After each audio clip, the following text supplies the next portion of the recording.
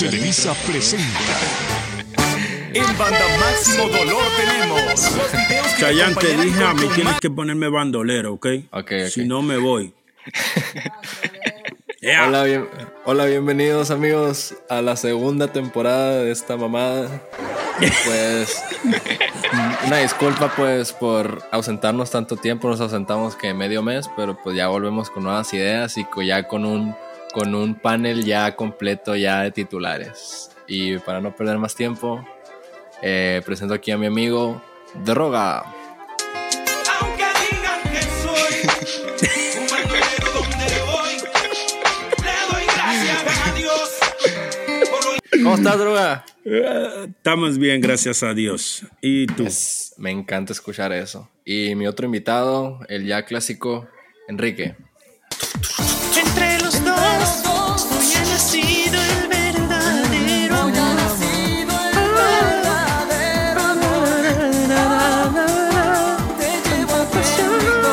Bueno, ya.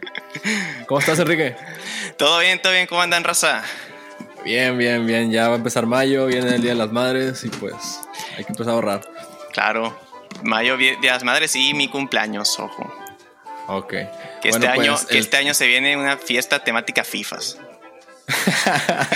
Ale, que cada invitado lleve una camisa de fútbol. Sí, básicamente ese concepto. Yo voy a llevar la de Dorados del 2005. Jálate. No, yo compré una playera de selección, la blanca nueva, en Shopee. Okay. Y mala elección, el proveedor no es muy buena calidad que digamos.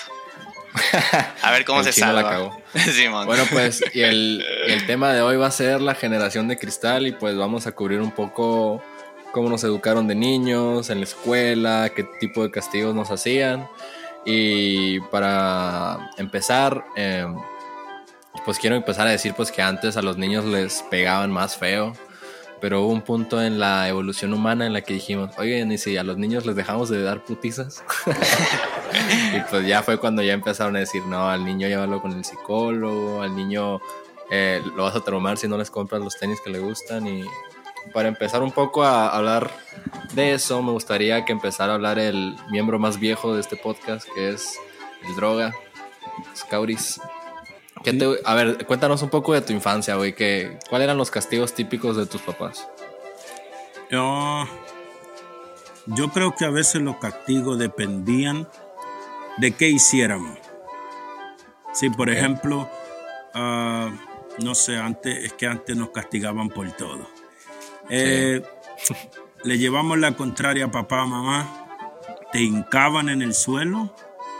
Ya sea te hincaban normal, o sea, te podían hincar en un guayo. ¿Un guayo? ¿Qué es un guayo? Sí. Wow. Tremenda pregunta.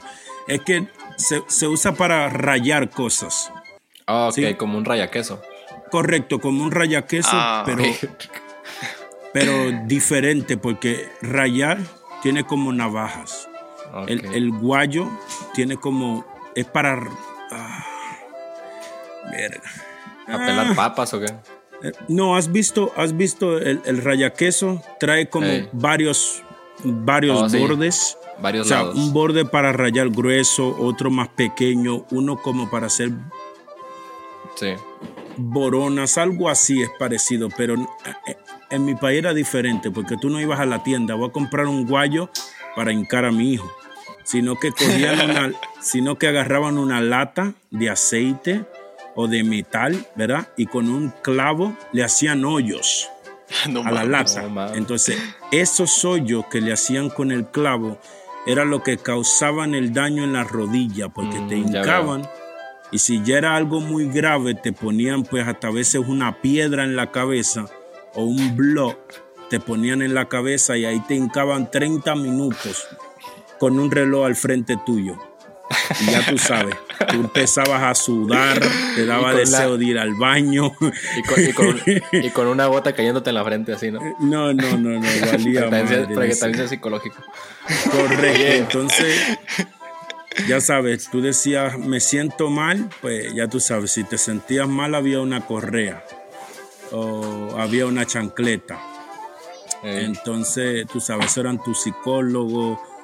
tu terapeuta, ese era tu mejor amigo, tu enemigo, eso fue todo, o sea, nosotros nos conocimos. Y aparte era como, se puede decir, como tradicional dominicano, ¿no? Hasta artesanal, se puede llegar a decir. Eran castigos artesanales. Más o menos, pero free. ya no existen, sí. Recuérdate que, bueno, no vamos a usar el término de que nueva generación de hijos.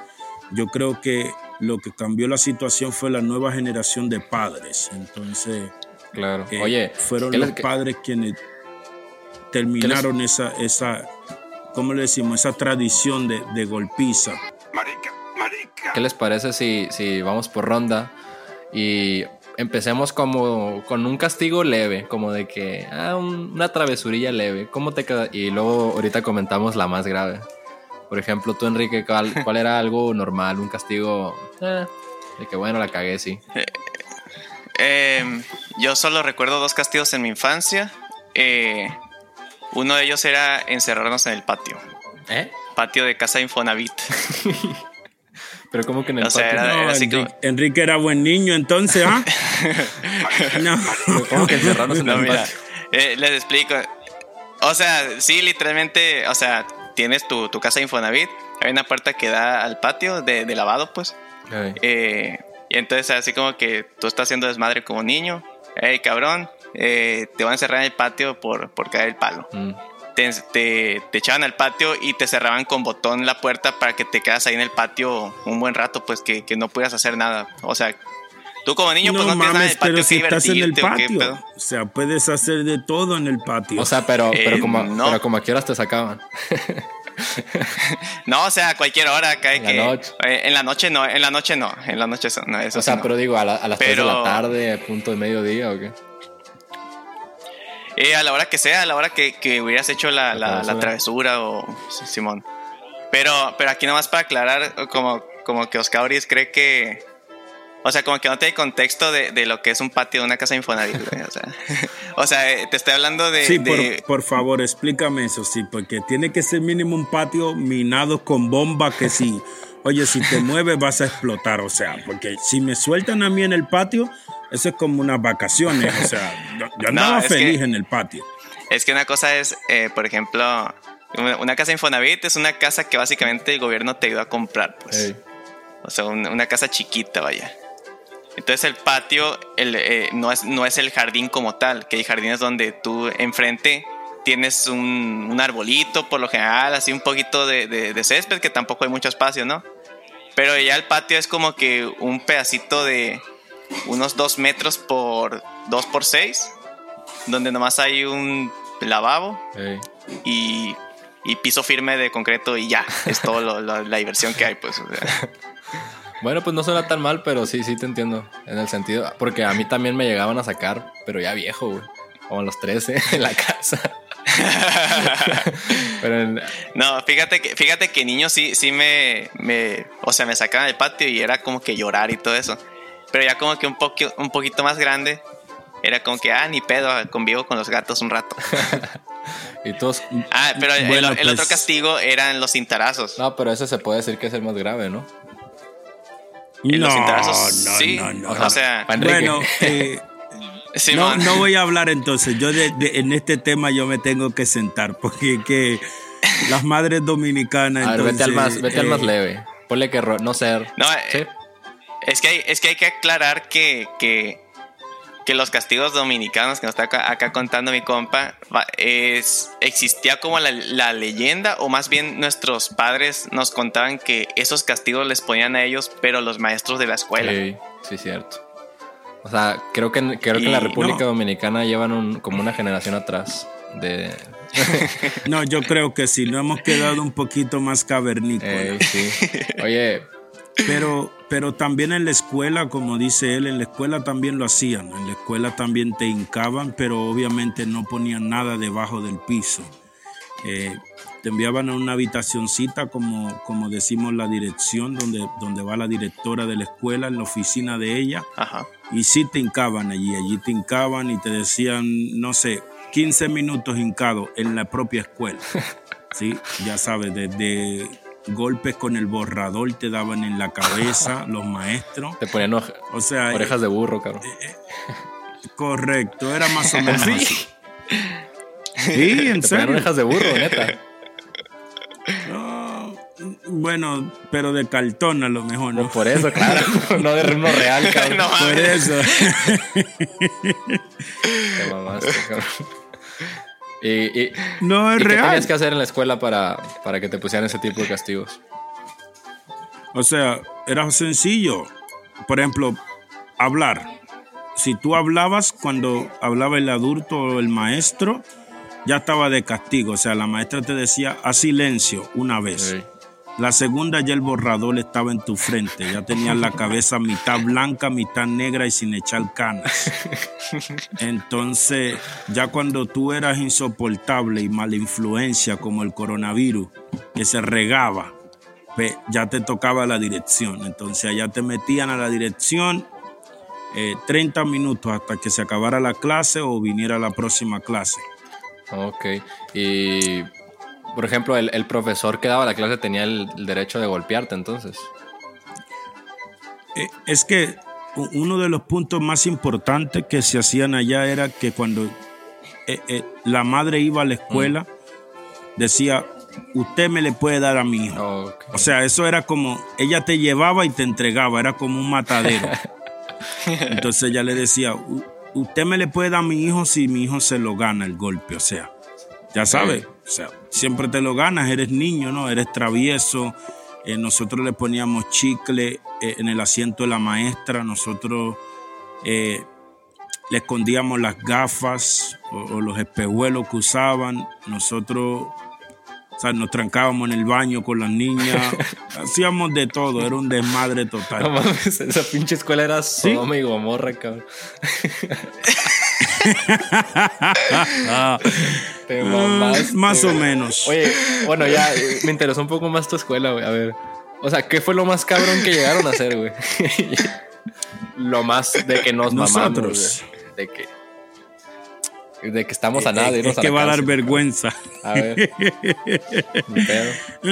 Yo recuerdo que una vez los varones nos parábamos porque teníamos el baño de las niñas y los niños pues juntos, ¿no? Oh.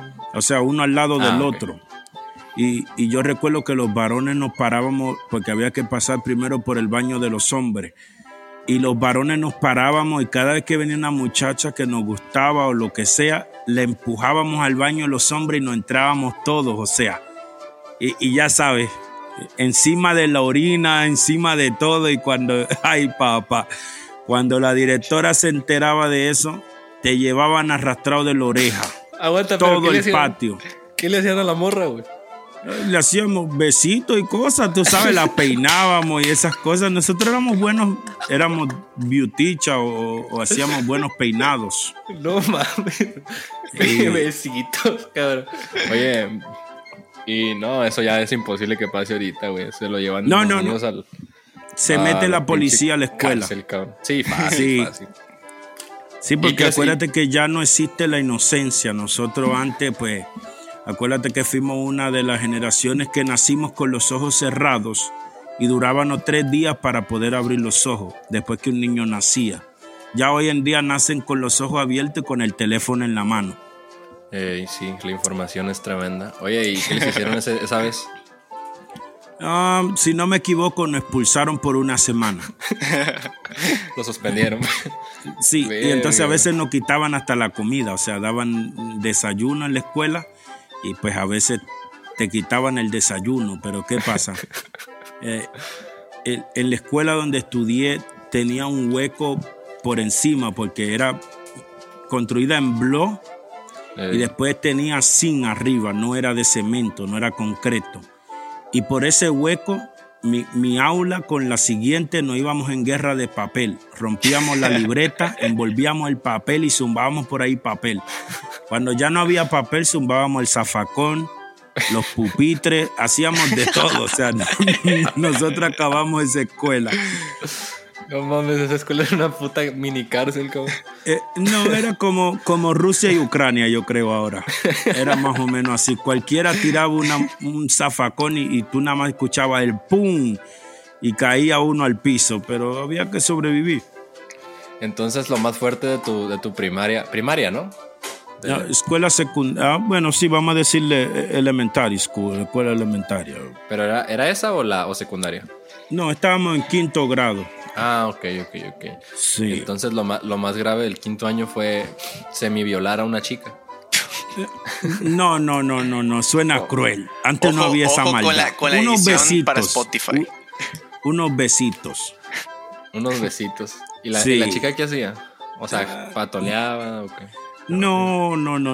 Acuérdate que ya uno sabía que ella estaba enamorada de alguno. Entonces, lo que hacíamos era como darle un empujoncito a que las cosas sucedieran. Okay. El equivalente a nuestra generación a que en una kermés llevar a los morros que se gustaban a casarse. Correcto. Era más o menos así, pero en el baño de la escuela. Y un poco más hardcore. Yo me lo imaginaba como de que una niña que fue al baño y la jalaron entre 5 güeyes y la manoseaban. No. O sea, tú decías, mira, aquella te gusta, ¿ok? Sí. La esperábamos, fulanito el que le gusta, y pues ese la tiraba al baño. La tirábamos al baño, ya sabes, nosotros éramos la seguridad. Y pues él se encargaba de los besos, o sea, nunca hubo nada más de besos. Okay. Antes había, ¿cómo podríamos decir? Antes existía lo que era decencia. Llegar virgen al matrimonio. Ok, ahora con ese contexto tengo un poco más de esperanza en las generaciones viejas dominicanas. Bueno, no esperanza, menos decepción, vaya. Menos decepción, así me gusta. Ahora estás hablando correcto. Exactamente. ¿Y tú, Enrique, de algo fuerte que te acuerdes de la escuela? De que, ponle que a lo mejor no participaste tú, pero... Algo fuerte. De que, güey, por ejemplo, yo puedo hablar de mí en la secundaria. Me acuerdo que unos chicos estaban fumando y para mí era como de que, wow, los van a meter a la cárcel. Pero pues ni al caso, güey. Pero no sé, como que sí me llegaba a asombrar mucho ver menores ingiriendo o alcohol o fumando. No, güey, hace cuenta mira, que... eso no hacíamos nosotros. Eso me sorprendió cuando yo vine a estudiar, cuando yo fui a estudiar a Puerto Rico. Cuando yo fui a estudiar a Puerto Rico, sí como que se explotó mi mundo. Ahí me di cuenta que mi escuela era como angelical. Ahí ya la cosa ahí empeoró. Había alcohol, ahí había drogas. Ahí había de todo. No, ahí hubo de todo. O sea, ahí hubieron hasta embarazos, yo creo, en la aula. En la escuela sí fue como que ya las grandes ligas, yo dije. ¿De qué año me hablas? ¿En qué año ibas? 2009. ¿Secundaria? ¿Pero ibas en qué? ¿En secundaria? No, ya estaba en mi último año, 4º año. ¿En preparatoria? Sí. Ok. Bueno, prepa ya puede ser, pues ya son casi adultos. Por eso, por eso te digo, pero como quiera, aún de donde yo venía, todavía lo más fuerte era eso, poner la noviecita, entrarle al baño. Entonces cuando, ya sabes, ya llegué aquí, nos fugábamos de la escuela, hacían los viernes de colores, o sea, no se usaba el uniforme, y pues los viernes lo que hacíamos era botar la libreta del bulto, echar que si espagueti, cosas, y nos íbamos a la playa en guagua. Y ya sabes, allá iba el alcohol, allá iban los besos, allá las embarazadas, ahí llegó de todo. Ese 4º año nacieron niños graduados casi. Oye, Droga, tengo una pregunta muy grande. Tú cuando ibas en la primaria, en quinto, que dices que ibas, ¿los hacían hacer bailables? Como de... ¿O no? Eso es muy mexicano. Bueno, allá celebramos el Día del Niño. Sí. Sí, y cuando se celebra el Día del Niño se pone música. No, pero hacen bailables como por ejemplo que si es el Día de las Madres, que ensayan un baile para hacérselo a las mamás en coreografía y todo. No, allá solamente se hace eso el Día de la Patria, cuando se celebra el Día de la Patria, o sea, la independencia dominicana, 26 de febrero. ¿Y qué hacen? No, discúlpame, 27 de febrero. No desfilan. No, allá se hace desfiles, se hace bailes patrióticos, sí, se ponen traje de la bandera, traje de la patria, y entonces sí se hacen bailes, comida, caminata, se hace todo eso, pero de que a las madres, a bailarle a las madres, no.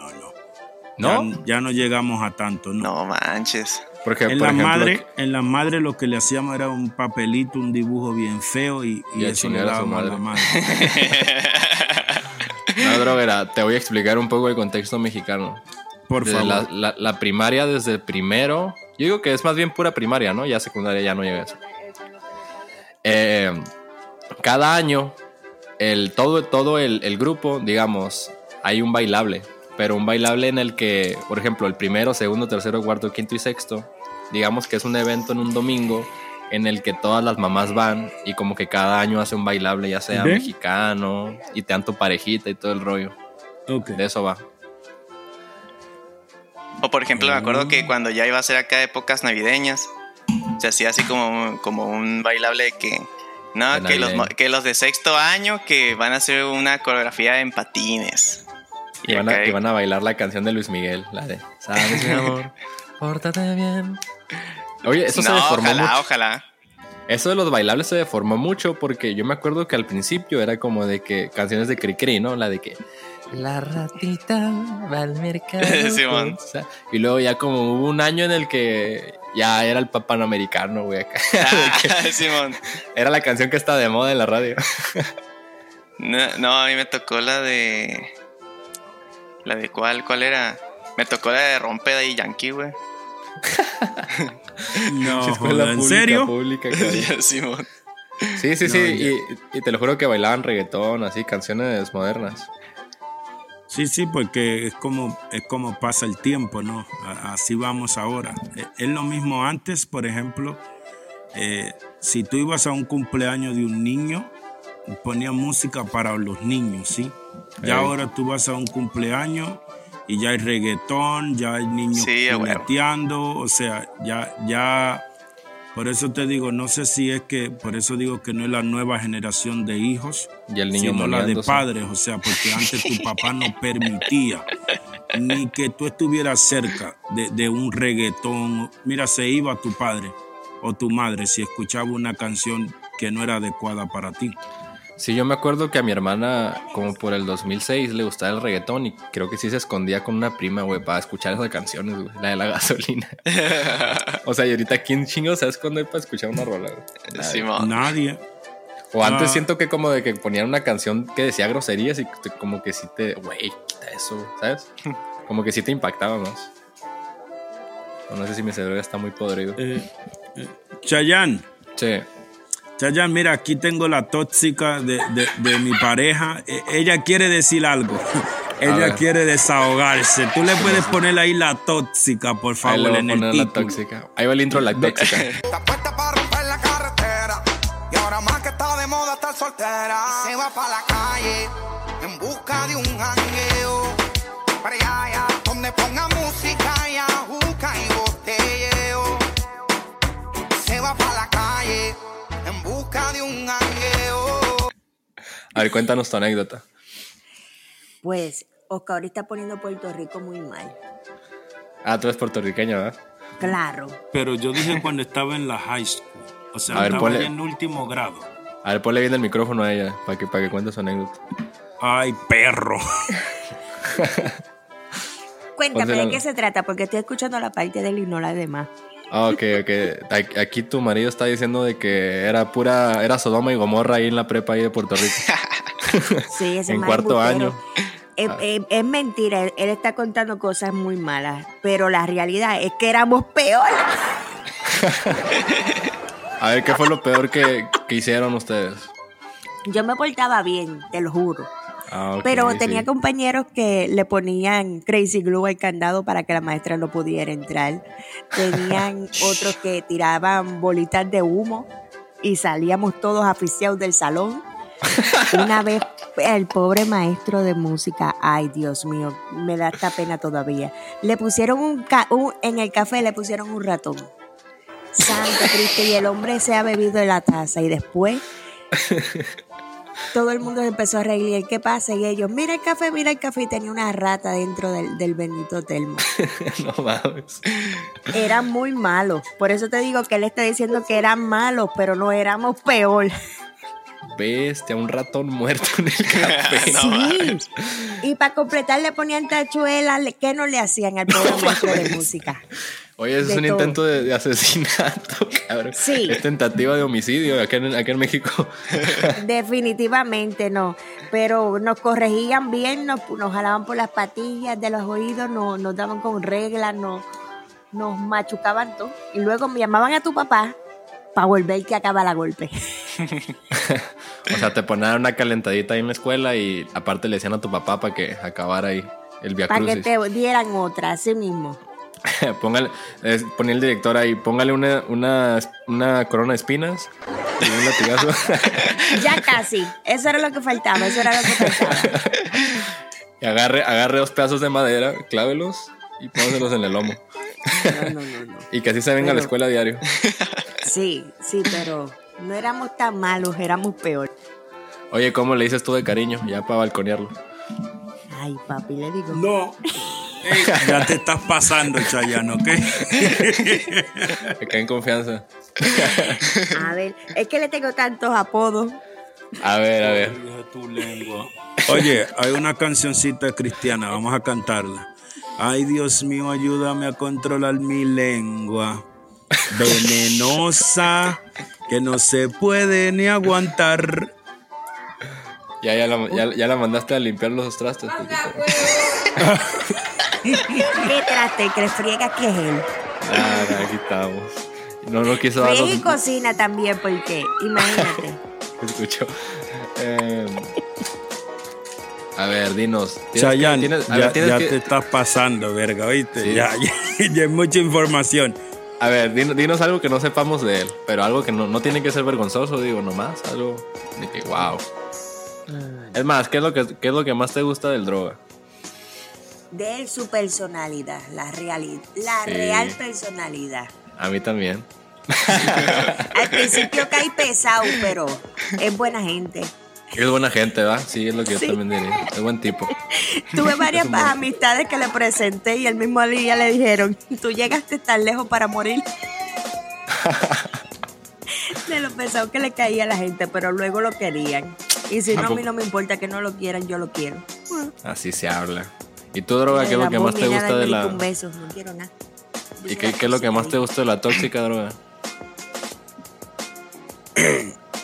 La raja. Me gusta más su parte trasera. Verga. Chayanne, ponle por favor no a menores de edad, ¿ok? Ya me dio calor. Ya. Tú te pones de fresco a preguntar. No preguntes. Bueno, ya volvemos al tema original. Por favor. Esto ya va para OnlyFans. Esto va para el OnlyFans del podcast. Ay, Chayanne. Entonces, bueno, pues, ¿cuál fue el regaño más fuerte que te dieron tus papás? Ya me entró el morbo. A ti. ¿A mí? Sí, a ti. A la tóxica, ¿verdad? A ver, sí, de una vez. Ya que seamos más miembros. Es que yo soy bastante bien. A ver, dinos un castigo clásico de Puerto Rico. ¿Una llave de lucha? No. Una vez tuve es que yo era la pequeña de la familia, ¿verdad? Todos mis hermanos mis hermanos podían haber sido mi papá. Entonces, una vez una de sus novias cogí y me dio una pela con una varita de gandules. ¿Sabes lo que son los gandules? Un árbol, me imagino. Sí, es como el frijol. Ajá, los Ok. gandules son como como un frijol. Entonces las varitas son bien duras. Y ella me dio una pela con eso, pero eso sí, de que yo le conté a mi papá, la cogieron y se la devolvieron. Sí, porque me dio sin razón, ella estaba como aburrida, yo no sé, y me dio. Mira, en Puerto Rico no hay mucho entretenimiento, al parecer. Golpean a los hermanos. Ay, sí. No, yo era la yerna, ¿verdad? Porque yo. La cuñada. La cuñada. Ah, sí. ok, con razón. Ella podía ya haber había sido odio. mi mamá, pero yo era su cuñada. Ya me tenía que respetar. Oye, eso está más culero. No mames. ¿Y tú, droga? ¿Con qué fue lo más fuerte que te pegaron? Bueno, yo diría que una correa. Una vez... La tía le dio. Una vez una tía mía me dio una pela. Que tía, si estás viendo esto, escuchándolo... Valiste verga. No te deseo el mal, pero ojalá que te choque un tren. No te deseo el mal, pero muérete. No Oye, que se pero- muera, que la choque un tren. Y que quede viva, para que sufra más. Sí, para que sufra, que la desgrane los huesos y cosas así, pero que quede viva. Entonces, una vez ella me dio una golpiza. Mi madre estaba inhabilitada, tuvo un accidente y le pusieron un yeso. Sí. Entonces, en esa pierna mi madre no se podía mover. Y entonces, oye, le dijo mi madre, ya que yo no puedo darle la pela, dásela tú. Y ella me dice, dale 40 golpes, o sea, eran 40 latigazos con una correa de cuero, ¿sí? Pero literal, un látigo.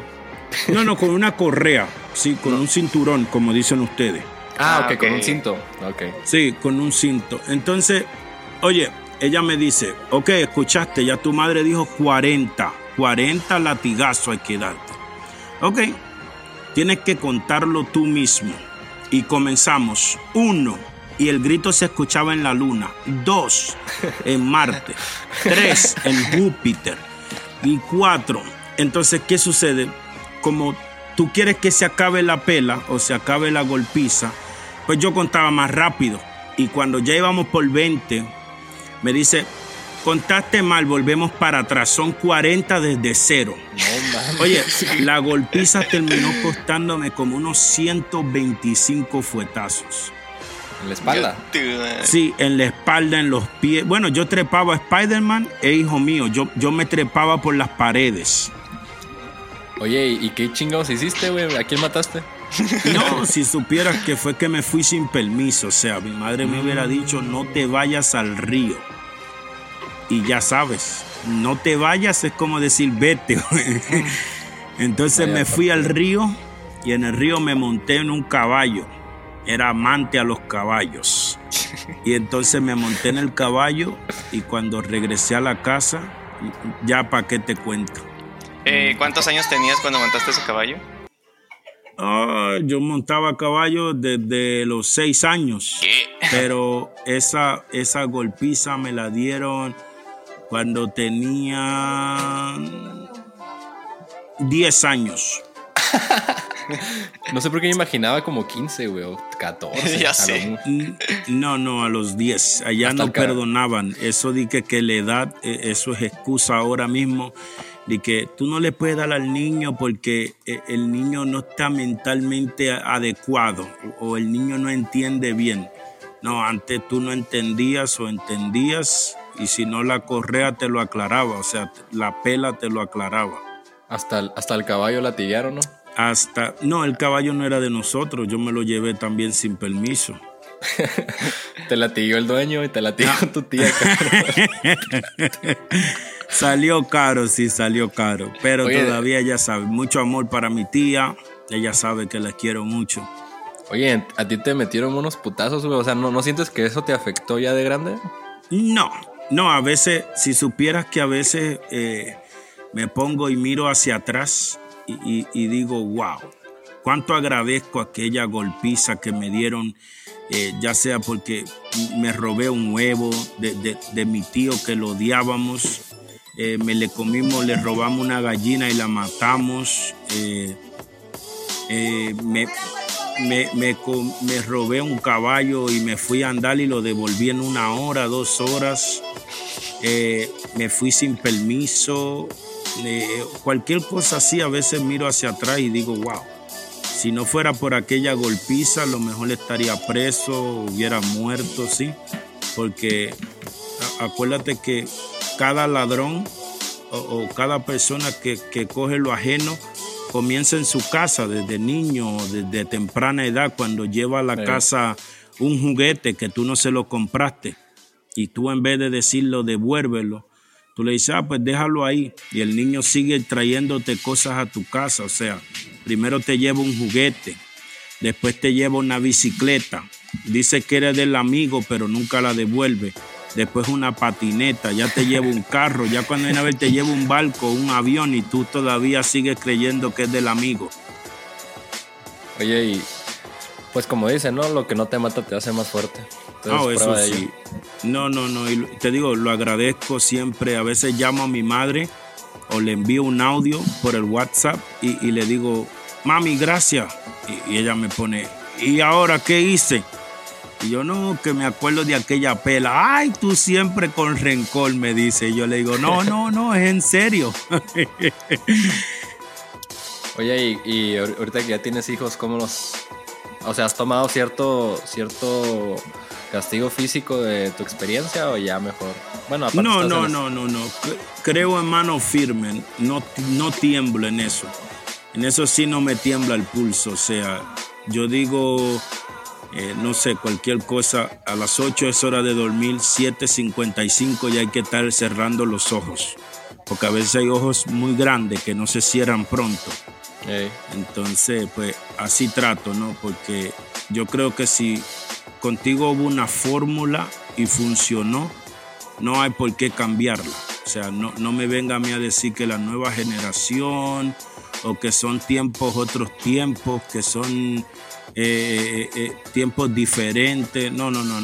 Si por ejemplo tú haces, no sé, una comida hoy y te funciona, tú la puedes hacer en 100 años y si la comida sigue saliéndote bien, sigue saliendo bien, entonces tú no cambias la fórmula de la comida.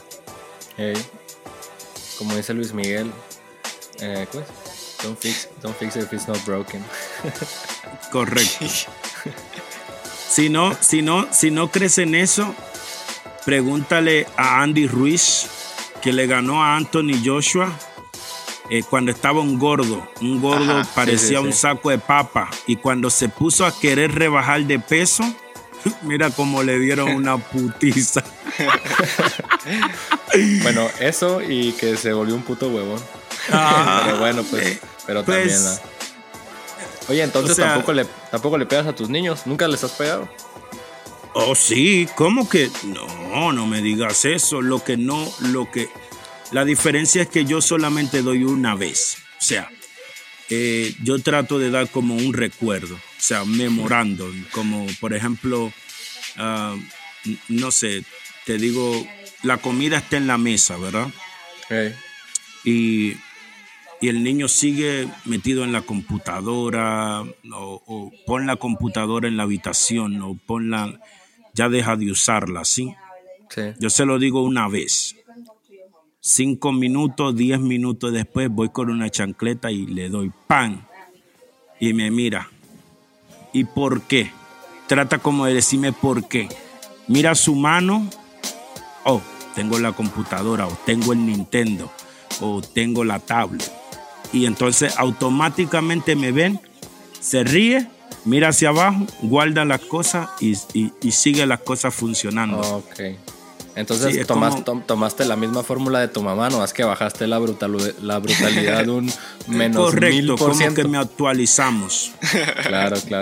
Sí, porque o sea, te digo, o sea, en los golpes sí ayudan, pero no cambian a una persona, ¿no? ¿Pero les has pegado con una correa, con un cinto? No. La chancleta es lo máximo que les has pegado. Correcto. Y es uno solo. O sea, no doy más de ahí. Ok. No, entonces si cambiaste un chingo, güey, de la generación que te educó a ti, a la que tú estás educando, pues cambia un mundo, güey. Sí, pero si te dieras cuenta, por ejemplo, yo llevo a mis hijos, mi madre cuida a mis hijos, un ejemplo, o está con mis hijos, y mi madre ni lo toca. A veces yo lo veo y digo, wow, tú no fuiste la madre que me crió a mí, o sea, a mí me dabas con todo y ay, es un niño, ay, rompió esto el niño. Y decía, madre, si hubiera sido yo, eso fueran 30 tallazos. Como son tus hijos, pues ya es otro rollo. Ya como que fue suficiente para el padre, ¿verdad? No, aparte como a lo mejor no los ve diario, pues es como de que ya que los ve no los va a querer agarrar a putazos. También, ¿no? También, esa es buena. Siento que por ahí va más bien. O sea, porque verdad pues, que sí. Si es tu hijo, lo tienes todos los días de aquí a que se vaya a la casa. Y pues se acumula el odio con el niño, pues este niño no hace caso. Y te desquitas agarrándolo a putazos. Pero como ya son tus nietos, y pues lo llevas tú, no sé, una vez a la semana, no sé cuándo lo miras, pues ya. No, a veces un año. Mira, no, pues imposible que les pegue. Imagínate que tiene una abuela, güey, que le pega una vez al año, pues no. No le va a gustar, ¿verdad? ¿Y tú, Enrique? Cuéntanos las putizas que te metían. Sí, como les menciono, yo, o sea, no recibí grandes putizas porque siento que yo no era desmadroso. Pero cuando me llegaron a dar putizas era cintarazos a huevo. ¿Cuánto? Y no sé, ponle unos 5 cintarazos, de 5 a 10 cintarazos. Sí, lo normal. Sí, y me acuerdo que sí, o sea, de muy chico sí era como que a huevo terminaba llorando. Pero ya me acuerdo que de grande era como que te querías así hacer el vivo de no me dolió y sigue intentando. Oye, pero como que fingía, me acuerdo que fingía que sí me dolía o como que fingía empezar a llorar, pero en realidad no me dolía ya mucho. Y entonces se iba mi papá y yo nada más como que lo troleé. Pendejo. Sí, pero es que funciona a veces, porque yo recuerdo que mi abuela no hacía eso. Mi abuela, mi madre decía, le voy a dar una pela porque hicieron algo malo, ya se fueron sin mi permiso, lo que sea. Recuérdate que antes para tú salir tenías que pedir permiso, ¿sí? Y regresas a tal hora y a esa hora llegabas. Entonces mi abuela decía, yo te voy a dar la pela, tienes que llorar. Oye, y ya uno era actor. O sea, ya tú eras actor de Televisa, brother. O sea, ya mi abuela tenía la correa en la mano y ya tú estabas gritando lo más fuerte que podía. Y una vez te ibas al cuarto corriendo y te secabas y empezabas a reírte. Y tu abuela llegaba y te decía, lo hiciste bien. Porque si te había dado ella, se te cae el cuero. Oye, pero algo que se me olvidó mencionar es que esa brutalidad de los maestros de la escuela sí me tocó el primer año de primaria. O sea, fue el único caso que me tocó de un maestro de la vieja escuela, por así decirlo. O sea, era una maestra que me acuerdo que le decía a algún niño de que, oye, ve a buscarme allá afuera, al monte, no sé, ve a buscarme un palo, el más grande que encuentres. Así te decía. Y ya enviaba el morrito a buscar un palo y ya traía un palo así de árbol. Y la maestra esa era como que si te portabas mal te decía, a ver, pon las manos en el escritorio, extiéndelas y te da un palazo, me acuerdo. Y algunos sí lloraban, algunos así como que nomás gritaban y todo. Pero sí me acuerdo de eso, pero como que me da la sensación de que ya sería una maestra que como que la SEP ya había como prohibido eso, güey. Y la maestra como que ni madres, Simón. me da esa sensación. La maestra de la revolución. Oye, ¿y la sobrina de Pancho Villa sigue dando clases aquí? No, yo me acuerdo que los maestros mencionaban mucho de que, o sea, no, en mis tiempos. O sea, por ejemplo, cuando se portaba alguien mal, pues no le podían hacer nada, güey. Y me acuerdo que sí mencionaban mucho de que, no, hombre, en mis tiempos hacías eso, ¿sabes? Ya estuvieras hincado en fichas y la madre.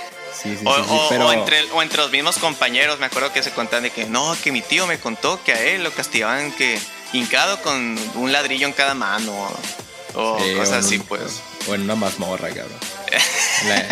En la de Matilda, güey. En la de Picos.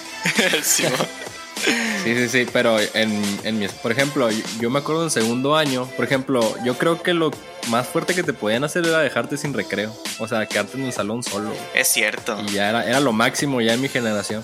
Y me acuerdo que creo que alguna vez me quedé yo sin recreo porque no acabé una tarea, pero yo me acuerdo que cuando iba en segundo, el presidente de México era Vicente Fox Quesada. Ajá. Y me acuerdo que la maestra nos estaba explicando eso en segundo año de primaria y un niño dijo Vicente Fox Quesadilla y le puso un cagadón, güey, y lo dejó sin recreo, güey. No mames. Historia real, güey, todavía me acuerdo. Eso sonó bien norcoreano, no mames. ¿Qué droga? ¿Por esa estupidez? Sí, güey, lo dejó sin recreo. Yo creo que la maestra era o panista o el PRD, cabrón. Mínimo él tenía que darle un buen sueldo a ella. Sonó bien norcoreano acá de que ofendiste al líder, te quedas sin recreo. Correcto, o bien chavista, ¿no? Sí, y por eso lo dejó sin recreo. O sea, esa es la manera más absurda que recuerdo que alguien se quedó sin recreo, güey, por decir un chiste de un presidente. No, yo me acuerdo que en mis tiempos como que sí llegaba a haber consecuencias para los morros que sí eran desmadrosos de madre. Porque como que las nuevas generaciones hoy les tienen prohibido como expulsarlos o como de... A mí me tocó, por ejemplo, morros que se quedaban de que no aproban el año y se quedan en ese mismo año. ¿Y eso ya no se puede hacer o qué? No, ya es prohibido. Ya ahora mismo lo que hace el maestro es que te da trabajos pendientes y te pone notas. Sí, un ejemplo, si estás colgado, el maestro te tiene que pasar por obligación, porque ahora yo creo que evalúan el maestro. Acuérdate que antes evaluaban al estudiante. Un ejemplo, si un maestro se le colgaban de 20 estudiantes, no pasaban 15, el maestro era bueno. ¿Sí? Ahora es diferente. Ahora, si un maestro tiene 20 estudiantes y los 20 no pasan, el maestro no sirve. O sea, el maestro es malo. Sí, ahora está como... Tengo entendido de buenas fuentes, pues, de conocidos maestros que ya estén prohibido reprobar. Yo por lo menos recuerdo en mis tiempos, había muchachos, tú estudiando, qué sé yo, 10, 12 años, y tú tenías un muchacho de 18 al lado. Tú le decías, coño, ¿cuándo te vas a graduar? O sea, a los 30, a los 40, y él todavía iba a la escuela. Sí, porque cierto, al maestro no le importaba quemarte 7, 15 veces que repitieras el curso, hasta que tú supieras. Porque acuérdate que después te preguntaban, ¿y quién te enseñó a escribir? La maestra tal. Pero esa maestra es mala, ¿sabes? No te enseñó nada. Pues por eso tú reprobabas el curso. No, y yo me acuerdo que sí llegué a tener acá compañeros que expulsados. O sea, que se expulsaban de la escuela y por desmadrosos. Entonces yo, o sea, igual por los conocidos maestros que tengo hoy, si me dicen de que no, pues es que tengo un alumno que es súper desmadroso, pero no le puedo hacer nada, que porque me pone una chinga. Su papá. Sí, acá casi. Yo me acuerdo que recuérdate que a lo mejor el padre es socio del director de la escuela y entonces pueden correr al maestro. No, créeme que aquí eso es lo de menos. Aquí más bien es que los padres son narcos. Bueno, pues hay que tener más cuidado todavía, porque si tu padre es narco, no creo que ningún maestro quiera eso. Lo gradúan con honores. Ya sé. Oye, me acuerdo que cuando iba en la primaria, güey, de que los más o sea, por ejemplo, yo iba en segundo, tercero y había güeyes que tenían 2 años, que eran 2 años mayor que yo, porque los habían reprobado varias veces. Y era como de que, como eran bien desmadrosos, y yo era el morro que tenía puros 10. Y decía... Ay, ya, no. Harry Potter. ¿Qué traes, güey? Puros 10, no, verga. Mira, en algunas tenías que tener un 8, así que deja de... Bueno, 9, algún 9 llegué a tener. Ahora sí, Chayanne, vamos bien. Mira, de primero a sexto salí primer lugar, me pegaste un puto acento, güey. Primer lugar. Mira, de primero a sexto de primaria salí en primer lugar de aprovechamiento. Ya hasta me da vergüenza ganarlo, güey. ¿Ya? Yo también, güey. De hecho, yo tengo como que casi récord de que de casi toda primaria salí con 10, excepto cuarto año que salí 9.9. Oh, perdón. No, wow, gran diferencia. ¿Y tu droga? A ver, dime las calificaciones.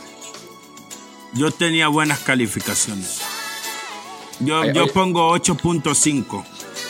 Bueno, me suena como de que sabías, pero te da hueva. No, que me entretenían otras cosas. Ok. ¿Béisbol? Sí. Me entretenía más la maldad, el escaparnos de la escuela, cosas así. Sí, es que yo lo que decía era, yo vengo a la escuela a aprender y a pasar los exámenes, ¿sí? Entonces, había una prueba, la pasábamos. Había un examen, la pasas. Sí, pero no dije que, por ejemplo, en mis tiempos, al maestro se le importaba que tú te fueras a tu casa, un ejemplo. La escuela terminaba cuando era de tarde a las 5:30 de la tarde. Y al maestro se le importaba que tú te amanecieras haciendo tarea. No, yo no sirvo para eso. Yo llegaba, tiraba la mochila para un sitio, el bulto, y me iba a jugar. Entonces, cuando llegaba de jugar, hacía la que podía y el resto me inventaba una excusa. Decía que mi madre se enfermó, mi abuela tenía algo y así. Entonces, si la nota costaba 5 puntos, pues me daban 3.5. Ya iba ganando. Fíjate que ahorita lo que dijiste, siento que yo y Enrique teníamos puro 10, más bien porque, bueno, en mi caso llegaba yo a la casa y mi mamá sí era de que ¿qué te dejan de tarea hoy? ¿Sabes? Como que sí te traían. Ah, sí, mi mamá sí hacía junto conmigo las tareas, o de que, por ejemplo, vas a aprenderte bien las tablas y te las voy a enseñar y me las vas a decir, y así pues siempre está sobre mí. Sí, man. En la primaria al menos, ya en la secundaria fue otro rollo. Sí, ya en la secundaria ya. No, pero también nosotros lo hacen. Lo que pasa es que depende de tu contestación, porque esa es la cuestión. Por ejemplo, ahora mismo en mi experiencia de padre, hacemos lo mismo acá en la casa, la tóxica y yo. Preguntamos a los niños, hey, ¿te dejaron asignación? Y ellos dicen que no. Y después nos llega el correo, tu niño no hizo la clase, ¿sí? Entonces va a depender más de la confianza que le demos, y ya pues si no hay confianza, pues ya tú revisas su mochila o su bulto. Pero si no, pues tú solamente le preguntas, ¿tienes asignaciones o tienes tarea? No, ok, vete a jugar. Así era que en mi casa hacíamos. Entonces, pues mi madre decía, porque está en un curso muy pequeño, o sea, está en un curso bajito, entonces quiere decir que no le dan tarea muchas clases a la casa, sí, porque acuérdate que depende del grado que vayas, es la seriedad de la escuela. Pues sí. Oye, ¿y cuál era tu materia favorita? Siempre me ha gustado la matemática. Ay, a ver. Pero era bien, ¿cómo te digo? Era bien curioso cuando hablábamos de historia, cuando hablábamos de obviamente del cuerpo humano, sí, me interesaba mucho eso, pero creo que mi mejor materia siempre fue matemática. ¿Y tú, Enrique? La mía, historia. Historia tanto en primaria como en secundaria, y pues ya en la prepa ya no te dan historia, así que ahí ya valió. A mí me gusta más la historia, pero ahorita, güey. Y de mi materia favorita, la neta, era educación física, güey. No, pues sí, también. Es que no sé si contarla, güey. Es que no cuenta. No cuentes eso, Chayanne. Oigan, me acordé de algo con eso. En mi primaria, más bien, en vez de que no sea de recreo, más bien el castigo era que no te dejaban salir a educación física. Oh, mira. Es que también educación física era más o menos como un segundo recreo. Sí, de hecho. Sí. Aparte era como una reta más pro. Como de que ya está con árbitro y todo el pedo. Sí. No, porque, no sé en ustedes, pero nosotros por lo menos educación física era recreo porque era jugar. O sea, tú ibas que si a brincar la cuerda, a jugar pelota. O sea, eso era lo que hacíamos en educación física, ¿sí? A bailar el hula hoop. Oye, ¿no les dejaban fútbol siempre en educación física? Entonces yo creo que es la única materia que ustedes hablaron de 10. Yo tenía 10 en esa, en educación física. Oye, ¿qué hacían en educación física? ¿Jugaban béisbol o qué? Sí, jugábamos de todo. Jugábamos la placa, béisbol, pero depende, sí, porque acuérdate que era como decir por bando, sí. Había un bando que, qué sé yo, le gustaba estar sentado. Siempre hay algunos muchachos que les gusta leer un libro. Estaban los que le gustaban brincar la cuerda, el que le gustaba bailar el aro. Pero nosotros los beisboleros pues jugábamos pelota, cogíamos las medias. Hoy te toca tus medias, y cogíamos las medias, le poníamos un cartón o algo adentro y con eso hacíamos una pelota y a jugar. No había pelota. Sí, no teníamos. No te rías, es en serio, no teníamos en ese entonces, verga. Y así era. Oye, güey, pero en la educación física no era como de que el profesor decía que hicieran algo y lo iban a hacer, o era como de que cada quien lo que quisiera hacer. No, porque acuérdate que, por ejemplo, nosotros en la educación física que nos daban en aquel entonces en la escuelita de mi pueblo, era salir y tú tenías que hacer como una corrida, tenías que correr como cuando están arreando una ovejas. Corrida. O sea, hacíamos un corrido todos, hacíamos ejercicio, estiramiento, cosas así, y después de ahí el resto del tiempo haz lo que te dé la gana. O sea, haz algo que tenga que ver con educación física, o sea, algo físico. Y pues ahí era que nos poníamos pelota, brincar cuerda, lo que tú quisieras, ¿sí? Entonces, ya entiendo por qué Dominicana no sobresale en el fútbol entonces. Porque aquí en México nomás el profe decía, niñas voleibol, niños fútbol. Por eso, sí, nosotros es como más niños béisbol y niñas sí juegan voleibol muchas. Oh, mira, es universal eso. Oye, tengo una pregunta. ¿El profesor tenía sobrepeso o no? No, si supiera, él era tan delgado que yo creo que se veía por la ropa. Sí. Es que acá en México está el estereotipo que todos los maestros de educación física están más panzones que Santa Claus. En mi caso, eso en decía yo antes también, ¿sabes? Sí Que era conmigo. Eso me sorprendía antes a mí cuando empezaron a llegar los gimnasios, ¿sí? En gran cantidad, que muchas veces el entrenador era un gordo, o sea, como madre. O por ejemplo, ¿no te ha pasado que vas al médico y el doctor está más gordo que la madre y tú dices, pero este pendejo, ¿de qué salud me va a hablar si él está al morir? O sea, vas a un médico que está peor que tú, no te da confianza, ¿no? Es como ir con una nutrióloga que esté gorda, pues no. ¿Te imaginas tú de que vine a hacer una dieta? ¿Cuál hago? ¿La que usted está haciendo? No, porque la mía contiene 10 tamales por el día, 15 tacos en la media. No, así no.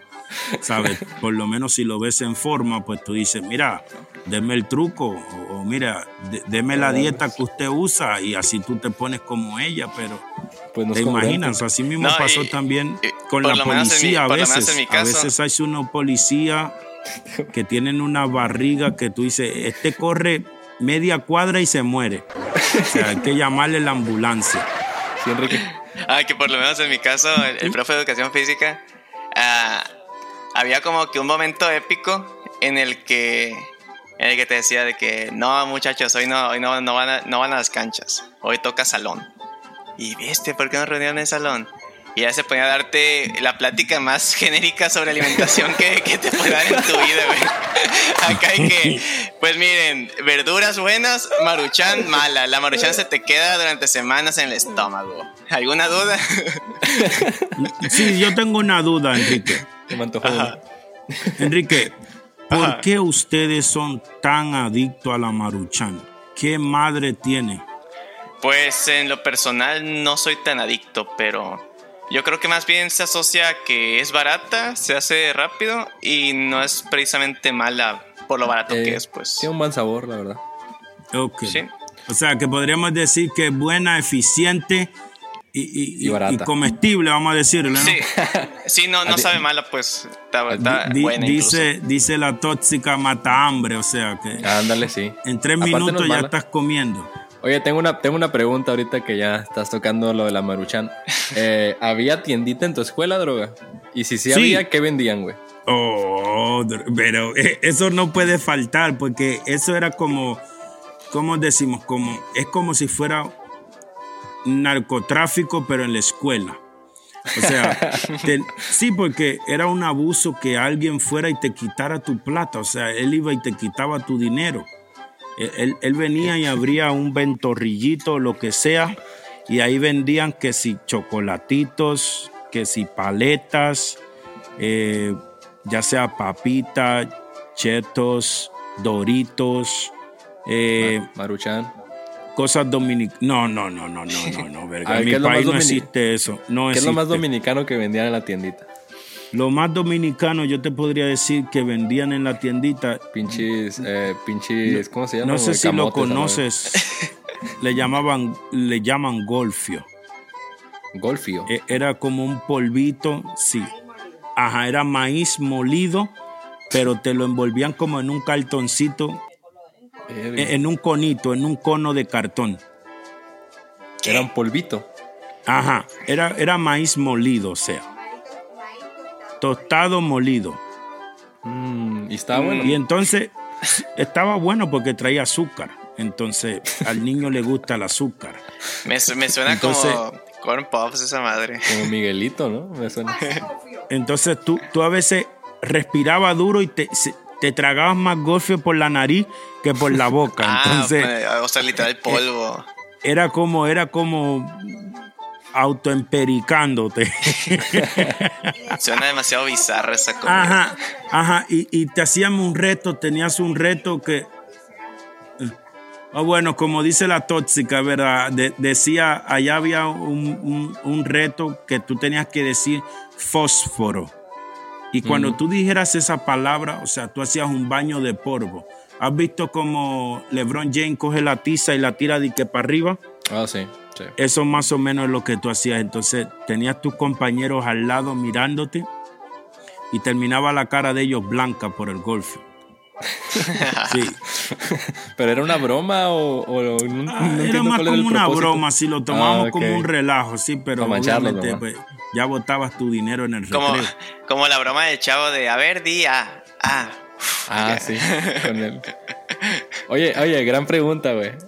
Bueno, primero vámonos con lo de la tiendita. ¿Tú qué comprabas, Enrique, en la primaria? ¿Y cuánto te daban? Mira, en la primaria eran 5 pesos diarios para gastar. A mí también, güey. Mucha inflación, güey. Ya sé. Con eso me alcanzaba para unos totis. No sé si por tus rumbos existían. Sí los ubico. Sí, que eran básicamente una copia de chetos y con chamoycito. Y ya con eso, como que con eso amortiguaba uno. Pero pues entre lo que vendían, me acuerdo que en la primaria prohibieron las chucherías, según acá, que las sabritas y la onda. Pero sí, ya fue después. Y me acuerdo que vendían, según para como Laguna Legal, vendían tostitos con verdura. Esa fue buena, se le ingeniaron. Con pepino. Sí, acá pepino, zanahoria y le echaban chamoy, pues obviamente. Hablando de la tiendita, yo tengo una historia de tiendita, güey. Vaya, está medio... Nunca la he contado y no creo que nadie la sepa, güey. Pero ya no me pueden meter a la cárcel. Haz de cuenta que pues como hacían viajes y así, ¿no? Para financiar ciertas cosas de los salones.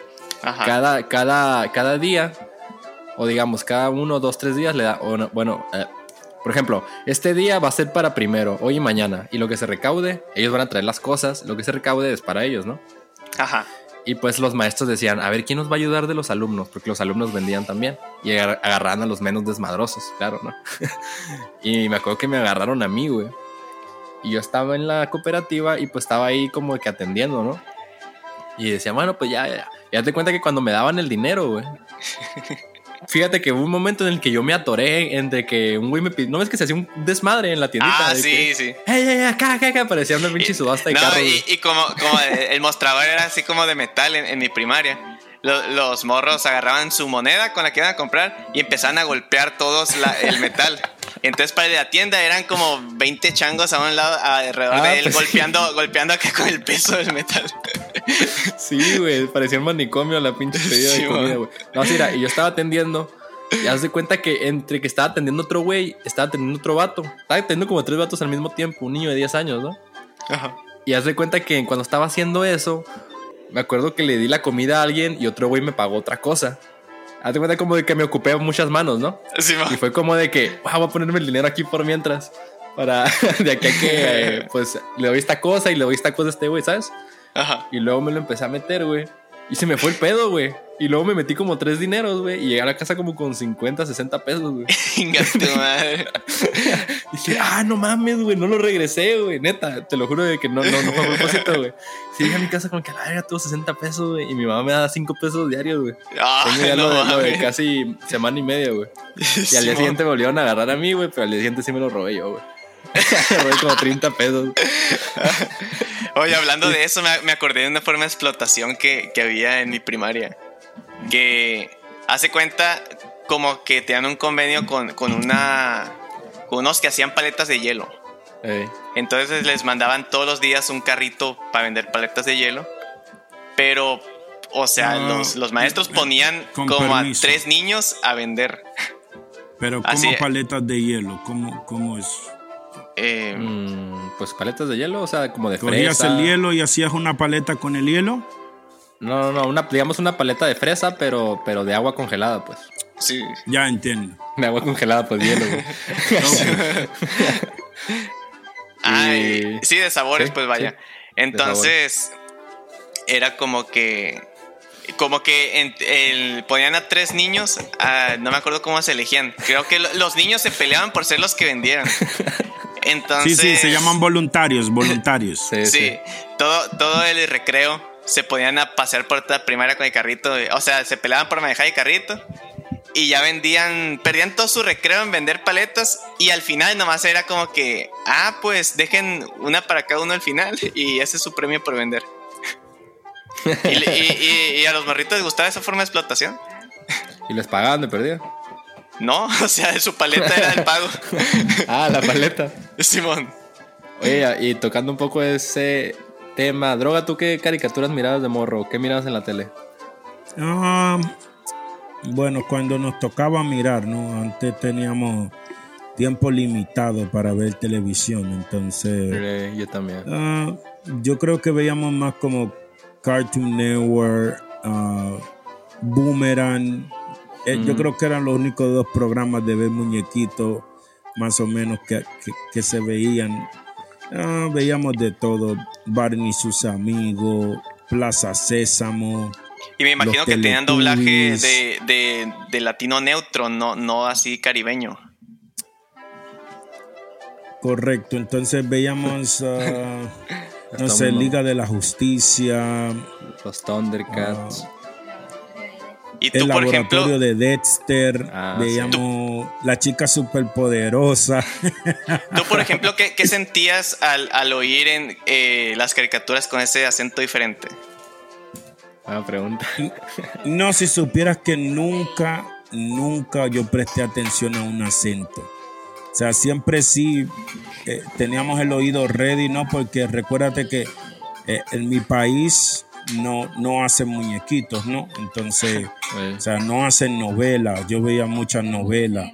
Entonces, si te das cuenta, un ejemplo, hoy en día es que las novelas se están como que internacionalizando más, pero antes se veía como que un español más universal, no como que estamos hablando compas, ¿sí?